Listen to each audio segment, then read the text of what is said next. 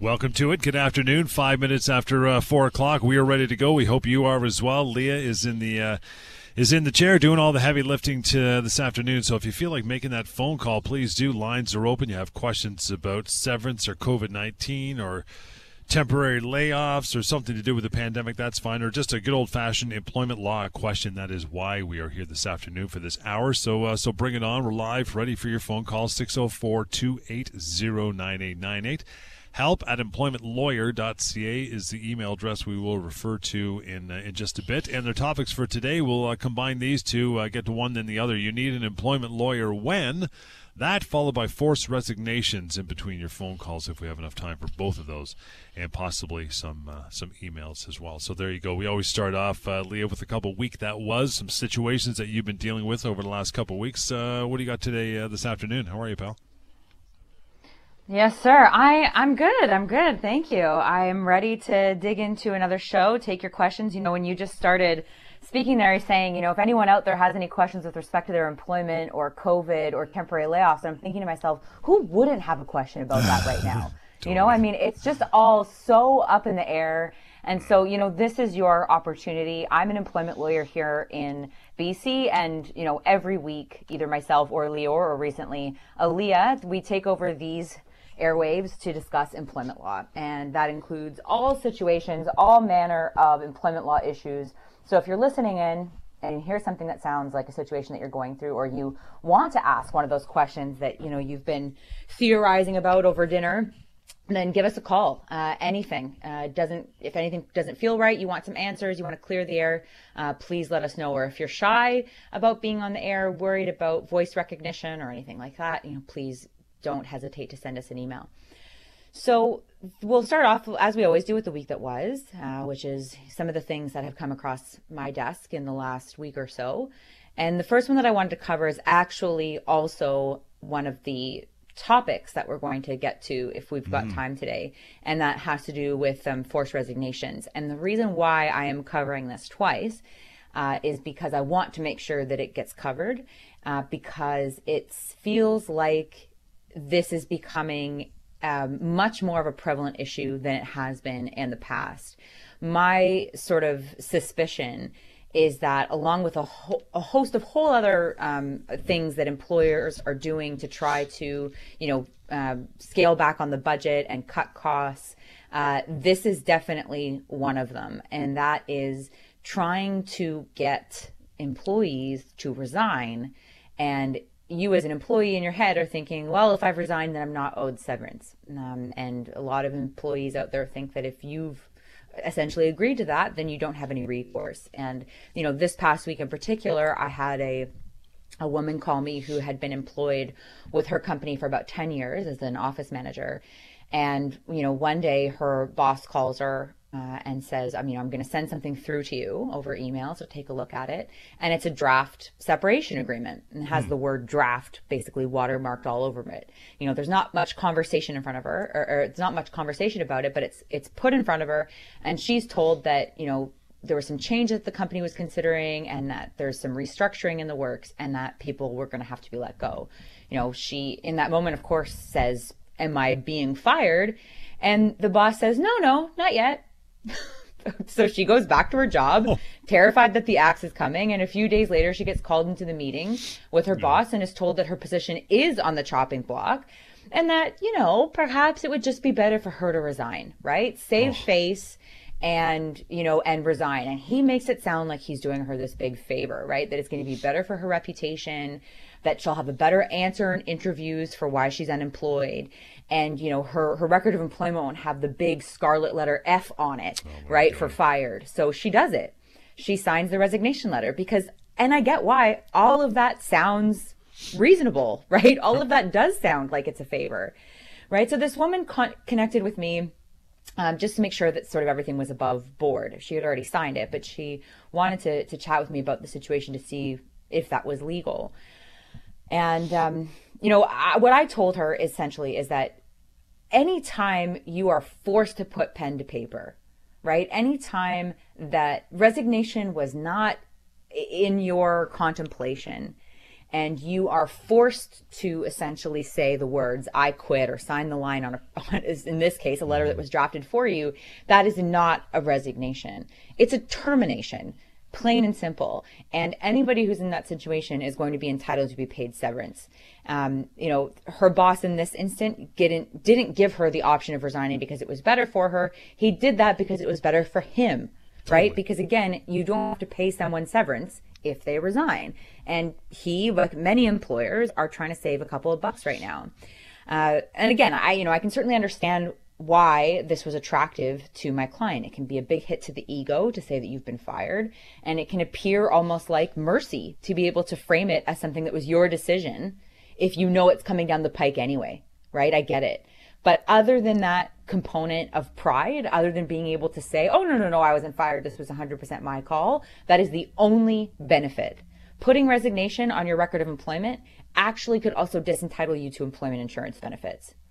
Right? So signing a resignation letter means you will probably have to spend your hard-earned money on hiring a lawyer to get you what you should have just received in the first place, which is your severance. Right? In this case, an office manager in her 60s with 10 years of service, I mean, she's looking easily at a 10 to 12, maybe even more months of severance. So don't quit unless you're quitting. Okay? Don't quit unless you're quitting. That is the new motto. A forced resignation is not a resignation. It is a termination. And if you are in this scenario, you are entitled to severance, as is my client here. And there's this, this misbelief that there's some sort of, repository, this, Santa's naughty list of record when all it's going to say I was fired, not resigned. I want that. There's no permanent record. There's no archive in the government of this nature. That's what I think people are afraid of. It looks better on my quote unquote permanent record if it says resigned rather than fired. Well, that's it's in the vapor. That's not there. So again, it's attractive for employers to put that out there and say, hey, you know what? If anybody's looking around, skulking around your record, it's going to say, it's complete BS, really, right? Oh yeah, it really, really is. And I understand why people have that impression, because you get this filed record of employment. And for most people, you can maybe access it through my account on CRA's website. But other than that, I mean, is it just out there in the ether? Is there some employer database where everybody can just log on and see somebody's history with all their records of employment? And the answer is no. That is your document. No one is ever going to see that. Mm-hmm. And I mean, you can pretty much say whatever you want in interviews as long as it's the truth. And I mean, I speak with clients about this all the time. You can definitely, massage your way. I mean, if lawyers are good at anything, it is massaging their way around language. And, what all you need to do is just make sure that you are telling the truth, but you also don't really need to get specific. So really, at the end of the day, other than that sense of pride that you may have in terms of being able to say that you called that shot before they did, that is really and truly the only benefit here. The number 604-280-9898. You want to call in, have a question about what we just spoke about, or your own matter when it comes to your employment and your job. Feel free to call in this afternoon. It's 4:13, so you still got some time before we take a break here in a couple minutes. But call anytime this hour. Second matter, what else you got going on? Well, I wanted to chat briefly about a case out of the UK, actually, because it's related a lot to something that my firm is spearheading here in Canada, and that is with respect to Uber drivers. So in the UK this past week, Uber drivers in London were officially called and characterized as employees, not as contractors. Yeah, big decision coming out of the UK. And it's big for us here too, and it's particularly big for our firm because we are heading a class action on behalf of Uber drivers to be classified as employees and to have all of the protections of the provincial employment standards legislation. But, that is a battle that is going to be fought on a different day, and I have no doubt that we will prevail. But I thought that I would also sort of use that opportunity to just sort of highlight very quickly for our listeners that, this is a trap that many people fall into. And a lot of people hear us make this distinction and go, yeah, okay, sure, I understand why there's a difference between independent contractors and employees, and I understand that there is one, but that I don't think that applies to me. But I want you to think for a second about what you know about Uber drivers or any kind of, shared ride sort of service. Mm-hmm. if those individuals can be characterized as employees, then I mean, I'm sure that that is going to in some way shift most people's framework of how they think about the employment relationship. Yes. It is really not so much about showing up at your office, punching in your time card, sitting at a desk from 9 to 5. I mean, that's particularly true in the pandemic now when we're all remote working. What an employee is going to be very, very different than what it's been historically. And I think is going to really come down to dependence, financial dependence, dependence on, you know, what you're doing in a day-to-day, how much control you have over your own livelihood and ability to earn. I think that those are going to be the key factors going forward into this new gig economy and remote working environment. And so really, it's just something to keep in mind. Even if you've called yourself an independent contractor, even if you've never even thought in a million years you would classify yourself as an employee, there's a chance you could be. And there's a chance you could be leaving money on the table if you just walk away from that. So something to keep in mind. Correct. It is 4:19. Welcome back to the show, Employment Law Show here on CKNW. Phone lines open, ready for you. Bring it on. Don't scratch your head any longer. You have a question about your employment. Maybe you're an employer. That's fair game as well. It's 604-280-9898. help@employmentlawyer.ca. That's the email address we'll try to get to in a little while. But we'll get to Bill. Hey, Bill, thanks for hanging on for a moment. Good afternoon. How are you? Yeah, no problem. Appreciate it. Love your show. I recorded on the TV most of the time. But anyways, my question is, okay, I'm an Uber driver and I'm also a Lyft driver. Am I considered an employee for both firms? Very well could be, yes. So I'm moonlighting then. Is that what you're saying? Well, I mean, I think that ultimately what it's going to come down to is how much, you know, control you have over your situation. So if you are working 95% of your time at Uber and 5% at Lyft, then I would say that you are primarily an employee of Uber. It's also possible that you could be an employee of both, just like somebody can hold down 2 part-time jobs, right? It really just depends on the individual scenarios. And what sort of control or lack of control you have over your own ability to work. So, I mean, we are taking the position as a firm on behalf of Uber drivers in Ontario that Uber drivers are employees. And so I think it stands to reason that unless, you know, you are, what you're not telling me is that you have always had a business driving people around. You just did it in your private vehicle. And now you're sort of loaning out your services to these ride sharing companies. You could very well be an employee of both places. I see. Then the question, of course, is I do my taxes as if I'm a contractor and do my all expenses and everything else from that. And then I get a net income off of that. If I'm an employee, I have to change that, I presume. Yes, yeah. So it would need to be changed. Now, I will say that for the most part, those are going to be it's largely the same analysis, but they are 2 separate streams. So just because you pursue your entitlements for employment-related reasons or benefit or salary or severance-related reasons doesn't mean anything necessarily about how things are going to be structured going forward or how, you know, whether or not we're going to revisit it in the past. But if you are properly an employee, it is absolutely true that Service Canada, Canada Revenue Agency may at some point say, hey, you know, you were paying your HST or your GST and PST, but what you really needed to be paying was X amount, and your employer also needed to be withholding X amount, right? The main area of liability in this situation is actually on the employer. That's why employers fight this so hard, is because if you end up going to Service Canada or CRA and there is a finding that you are an employee and all of the drivers are employees, then it's the employer that is going to have to do a bunch of back pay. It's the employer who's going to get in trouble for not withholding and may even get fined. Okay, thank you. That's good. You're welcome. Thank you, Bill. Appreciate that, and thanks for your time this afternoon. And if you want to reach out for a further conversation off air with Leah or a member of her team at the firm, that is no problem.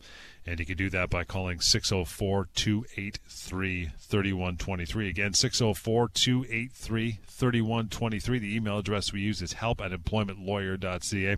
Should mention as well that any time that we're not on air, or as Bill mentioned, the TV show, by the way, you want to see past episodes of our long-running show, you can go to employmentlawyer.ca. pocketemploymentlaw.ca. That'll give you links to the TV show as well.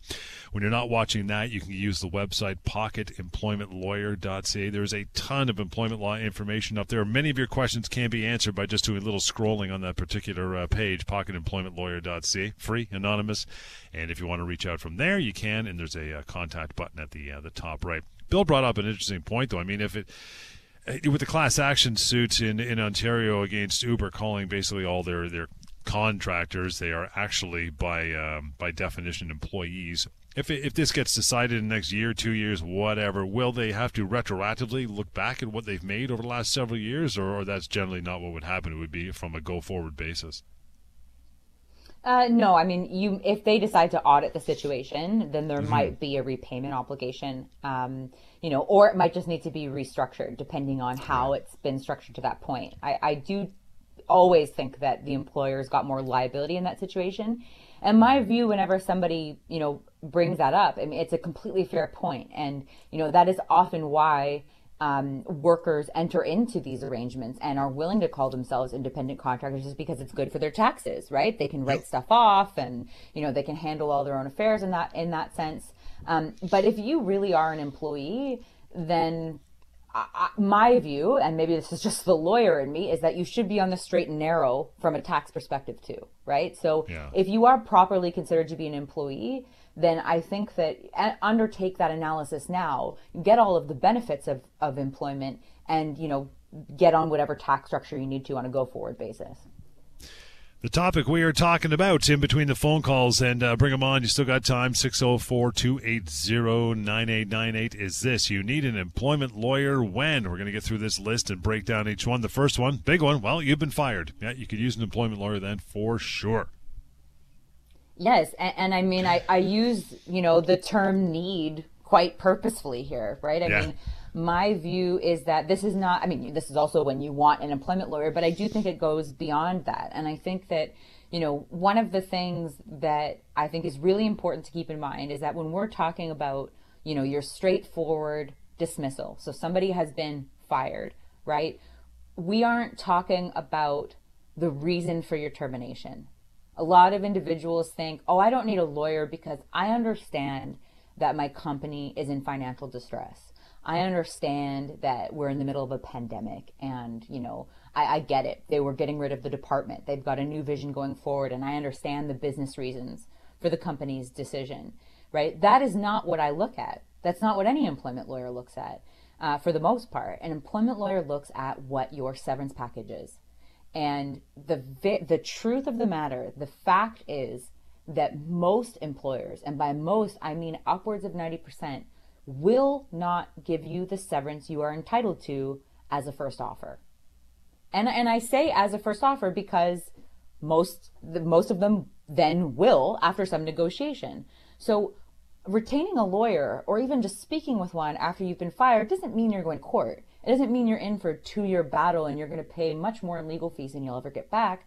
Some employers just need to be called out on it.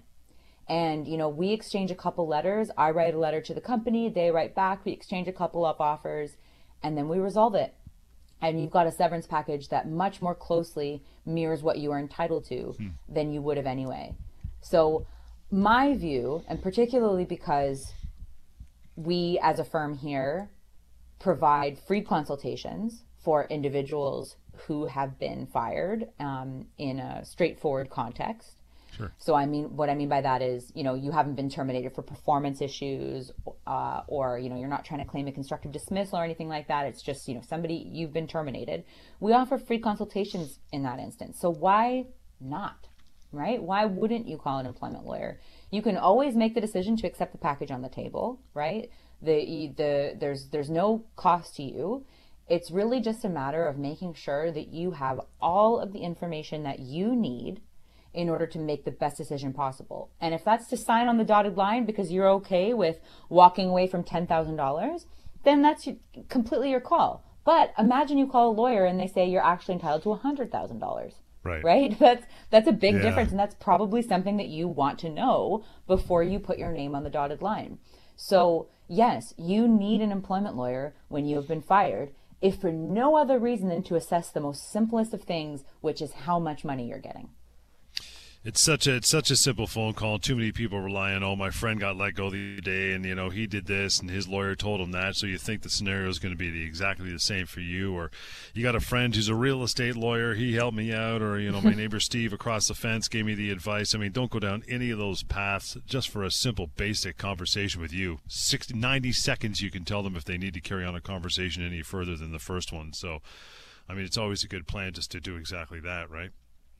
Exactly. And never trust a real estate lawyer is my motto. Not really. I apologize to all of my real estate lawyer friends out there. Unless you're buying a house, then you're good to go. Yeah. Yes, you're buying a house, exactly. Don't trust Leah. Leah's not where you want to go if you want to buy a house. That's where you need a real estate lawyer. 100%. Do not trust me if you are buying a house. Do not trust me if you need advice on anything other than employment law issues. Exactly. This is why this is my area of expertise. That is why home buying is a real estate lawyer's area of expertise. That's right. You want specific expert advice. If this was something that people could solve for you through looking for Google, then I wouldn't have a job at all, right? Totally. And I know that this sounds very self-serving, justifying my existence here, but that is the truth of it. So, Gotcha. Take all the anecdotes you want, but at the end of the day, everybody's situation is unique, and you should have your specific situation reviewed by a lawyer at the time that it happens. Got some time to call in with your questions about employment laws. It's for yourself or for a colleague. You've been let go. You think it might be coming down the pike, or you're an employer and you're thinking that time might be coming. You want to know how to navigate those particular waters to be fair for your employees. Call right now. Call the show, 604-283. Pardon me. I'll give you that number. That's to get a hold of Leah after the show, 604-283-3123. But here now on air, 604-280-9898 and help at employmentlawyer.ca. Okay, you need an employment lawyer when? Here's the next one on our list. Your employer is giving you bad performance reviews and you simply don't agree with what they're saying. Oh, yes. And maybe this is, to be fair, one where you don't need a lawyer. I think that you need the advice I'm about to give you, but if you listen to this show, then you should be able to navigate it fairly well. I think that this is a situation where a lot of people find that they want a lawyer. And the reason why is because it just feels good to know that there's somebody in your corner, right? You know that there is somebody that you have that you can call to run stuff by, to make sure that everything is on the up and up. And, this particular case we see all the time, right? So usually when a new manager has been hired or a business has been sold or some other change happens and you start getting the sense that you're being set up to fail and you're getting these bad performance reviews, all of a sudden people are holding you to these standards that you didn't even know existed and you certainly don't agree with. And all of a sudden you're getting disciplined and you're getting warnings about it. And usually what this indicates is that the employer is attempting to build a case to terminate for cause and therefore without severance. Now that can be very difficult to do, but in the case where a business is sold, you've got the purchaser company has just inherited a number of employees, all with years of service that they didn't get the benefit of, and if they fire without cause, then they're going to owe for all of those years of severance. So you have a lot of employers saying, okay, well, let's just put in a year of bad performance reviews and terminate for cause. If this starts to occur, it's really important that you take steps to preempt this and respond to this. So, for example, I always recommend that an employee who gets a performance review that they don't agree with drafts a response. And I do think that it's important that it's in writing and that you ask the company to include that response in your employment file. Some things might be, not just that, I don't agree with it, right? Perhaps you were, sleeping on your lunch break or whatever the case may be. But if there's anything about the warning or the discipline that's unclear to you, like maybe it's always been a practice that you were allowed to nap at lunchtime and, now new management's come in and they're not letting you nap at lunchtime anymore, you want to make at least that point clear, right? That this wasn't something that you were doing just because, you felt like it. This was something you were doing because you thought it was allowed, or you saw somebody else doing it, or, you had a special arrangement with your previous boss or something, right? You want to explain why the things happen in the way that they happened. Of course, if you don't agree with them at all, Right. then you simply want to set out your version of events. And of course, if you, I see this all the time, especially in cases where you've got an employer trying to build a case for cause, is you've got, these very, very vague, amorphous bits of feedback, something to the effect of, we need you to be more organized. Okay, what does that mean? What specifically are you looking for? What does more organized mean in the company's book? And, what are the metrics that you are going to be using to assess whether or not I've become more organized in 3 months' time? So even if your response is just asking questions to gain clarity, that is a critically important response.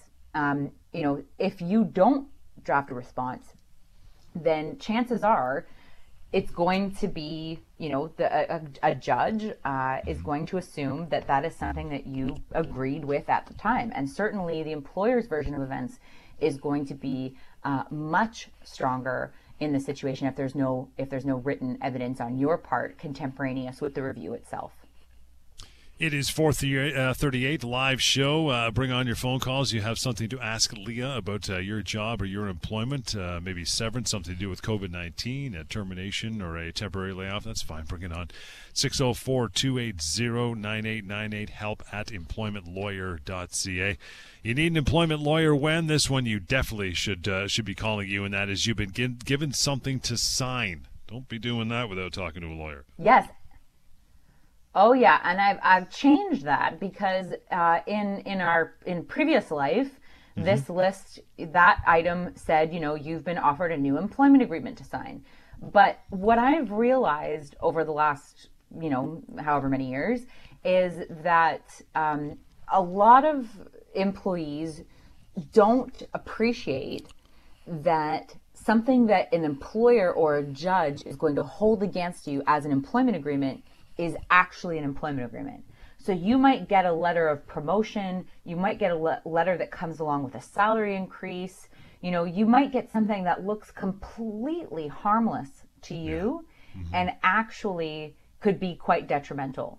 So I don't think that it's fair to just say that you need an employment lawyer when you've got a new employment agreement to sign. I think it's any time you are being asked to sign something that you don't understand in and of itself, I think that it's important to have an employment lawyer. Not many companies are going to ask you to sign what is a new employment agreement for your benefit. Usually they're trying to introduce some term that limits their own liability, their own exposure in a certain way.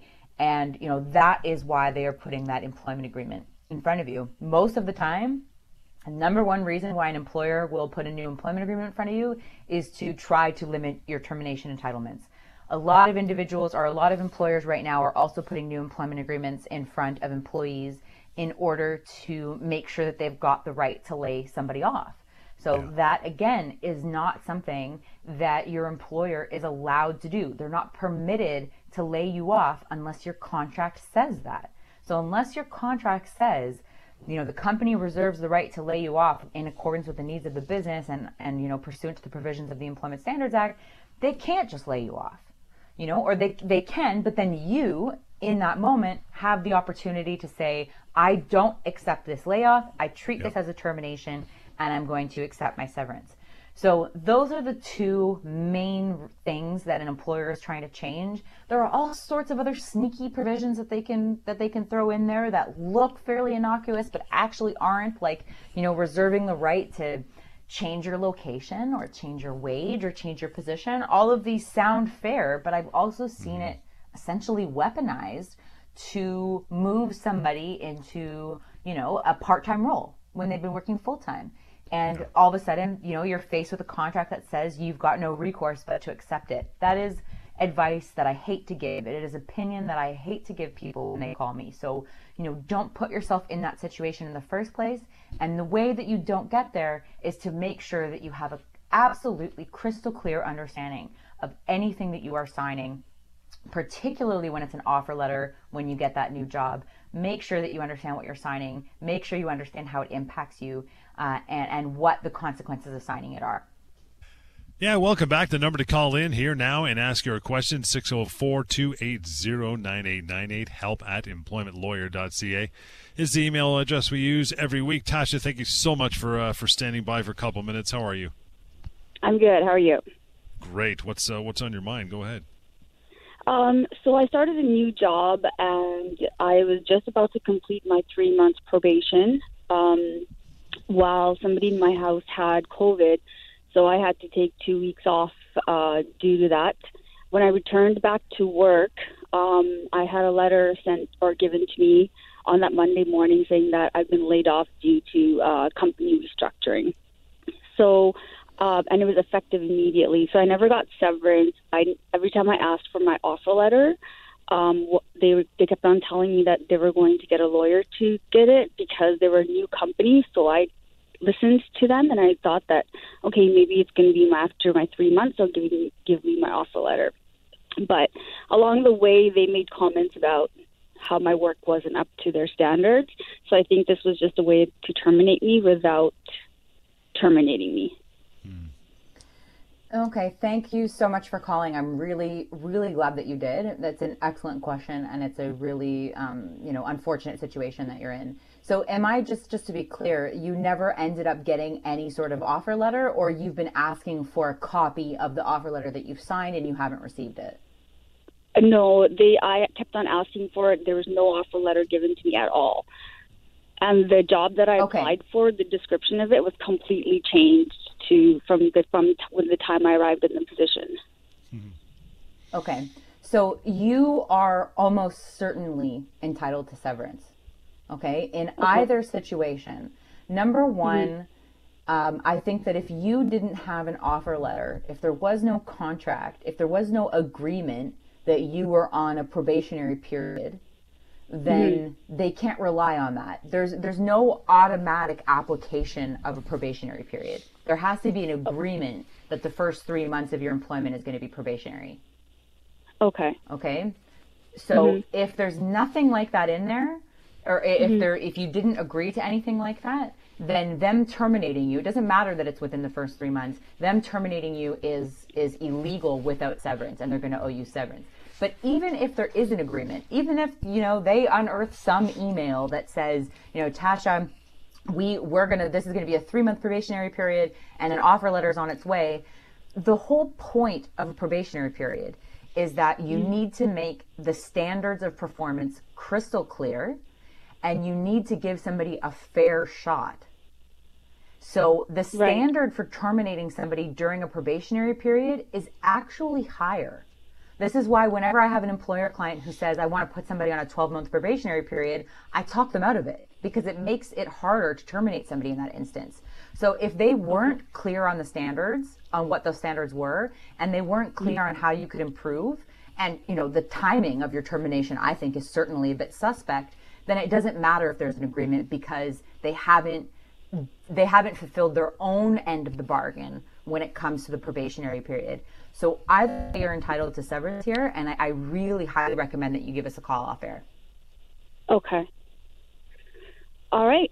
Thank you very much. I knew that they couldn't do that, especially when I arrived to work on Monday. They said that it was effective immediately. So, it was just the comments made here and there. So I kind of thought this was just a way for them to terminate me. Yeah, and I do just want to say too, just in case you're thinking and you don't want to ask, how much could severance be if you've only been there for 3 months? And the thing is in BC, short service employees, and that includes individuals who have been there for 1 month, 2 months, 6 months, whatever, are entitled to disproportionately longer periods of notice. And that's particularly going to be true in the context, in this present context, in this context of a global pandemic and an economic recession and a really depleted job market where finding other work is really few and far between. There's this idea that, putting on your resume that you were only employed somewhere for 3 months doesn't look good. And it's going to hurt your chances in terms of getting other work. And so our courts compensate for that by actually awarding you more notice. And so short service employees typically get a minimum of around 2 to 3 months. Oh, okay. Okay. All right, so Tasha. It's certainly going to be worthwhile. Yeah. Absolutely. Tash, here's how you reach out for sure. You'll want to do that. The follow-up, it's 604-283-3123. Again, 604-283-3123. I think those are, those kind of important points you raise, Lee, about, a probation period. That's a creature of a contract. It's not automatic that you're on probation for 3 months. And that advice, or you were asked to arrange a 12-month probation period, even if you had done that and you had that written into a contract, is it not only up to the 3-month point where severance you can forego severance? After that point, for the remaining 9 months, they would still be qualified for the employment standards minimum, meaning that you can't go a full 12 months and let somebody go without anything, correct? John, I'm sure that somewhere in Ontario, Lior Samfiru is slow clapping at your osmosis of all of the legal knowledge that he has been giving out on this program, because you are 10 years. Absolutely correct. Yes. yeah, you could basically do this now. But yes, you're absolutely right. So a lot of people think that being on a probationary period for whatever duration means that they can terminate you for nothing. The only time that that's true is within the first 3 months. So if you have a probationary clause that says that we're going to have you on a probationary period for 3 months and 1 day. And if we terminate you at any point during that 3 months and 1 day, you're going to get no notice. That's an illegal agreement, because the Employment Standards Act, any kind of provincial employment standards legislation, is going to only allow no minimum statutory severance within those first 3 months. So you can have a longer probationary period, but anything after 3 months, you still need to get your minimum entitlements under the Employment Standards Act, which, if it's less than 12 months, is going to be 1 week. See, there's always some good stuff to talk about. You still got a few minutes, by the way, to call through and ask Lee a question right there. 604-280-9898. And that would be the number for the next few minutes. So if you're going to do it now. You need an employment lawyer when something has changed in the terms of your employment. We've been seeing this a lot over the last 49, 50 weeks too, right, with COVID-19 especially. Oh my God! How dare you put it in the form of weeks? That sounds that sounds so long. But you're right. Yes, I mean exactly what we were talking about off the hop too. Right? Is that employers are, and understandably, I get it. Right? Everybody is trying to keep their business open. I have a lot of sympathy for employers in that circumstance, and I also think that's why a lot of employees are accepting these changes when they might not have to. And I have those conversations with employees too. Is maybe what you want to do, because we are in such extreme circumstances, is accept this change until the company can get back on its feet. But what you want to do is say, okay, fine, reduce my hours, change my location, give me a curbside job, whatever the case may be. But this is, just to be absolutely clear, employer, this is only something that I am accepting for the duration of the pandemic, or the duration of 3 months, or whatever the case may be. You want to be clear about that, because otherwise agreeing to a change in an essential term or condition of your employment can really come back to bite you in the end. That can be taken as an implied term that your employer can then continue to change it. So if your employer starts moving you around to cut costs for the pandemic, and you agree to that and you don't say anything, then what that means is that once everything is stabilized, they can still move you around, right? And what that can come with is, a lot of instability, and perhaps also a reduction in pay. So anytime you've got an employer, your company is trying to change your hours of work, your duties and responsibilities, even the method in which you're paid, hourly versus salary versus, variable compensation, any essential term of employment, your employer is not permitted to make that change unless you have agreed to those changes by way of an employment agreement, or you agree to accept the change when it's presented. And that's the really key part here. And that's why it's so important to seek the advice of a lawyer, because if you work in that new role, or in that new location, or with the new pay for too long, then eventually you will be deemed to have agreed to that change.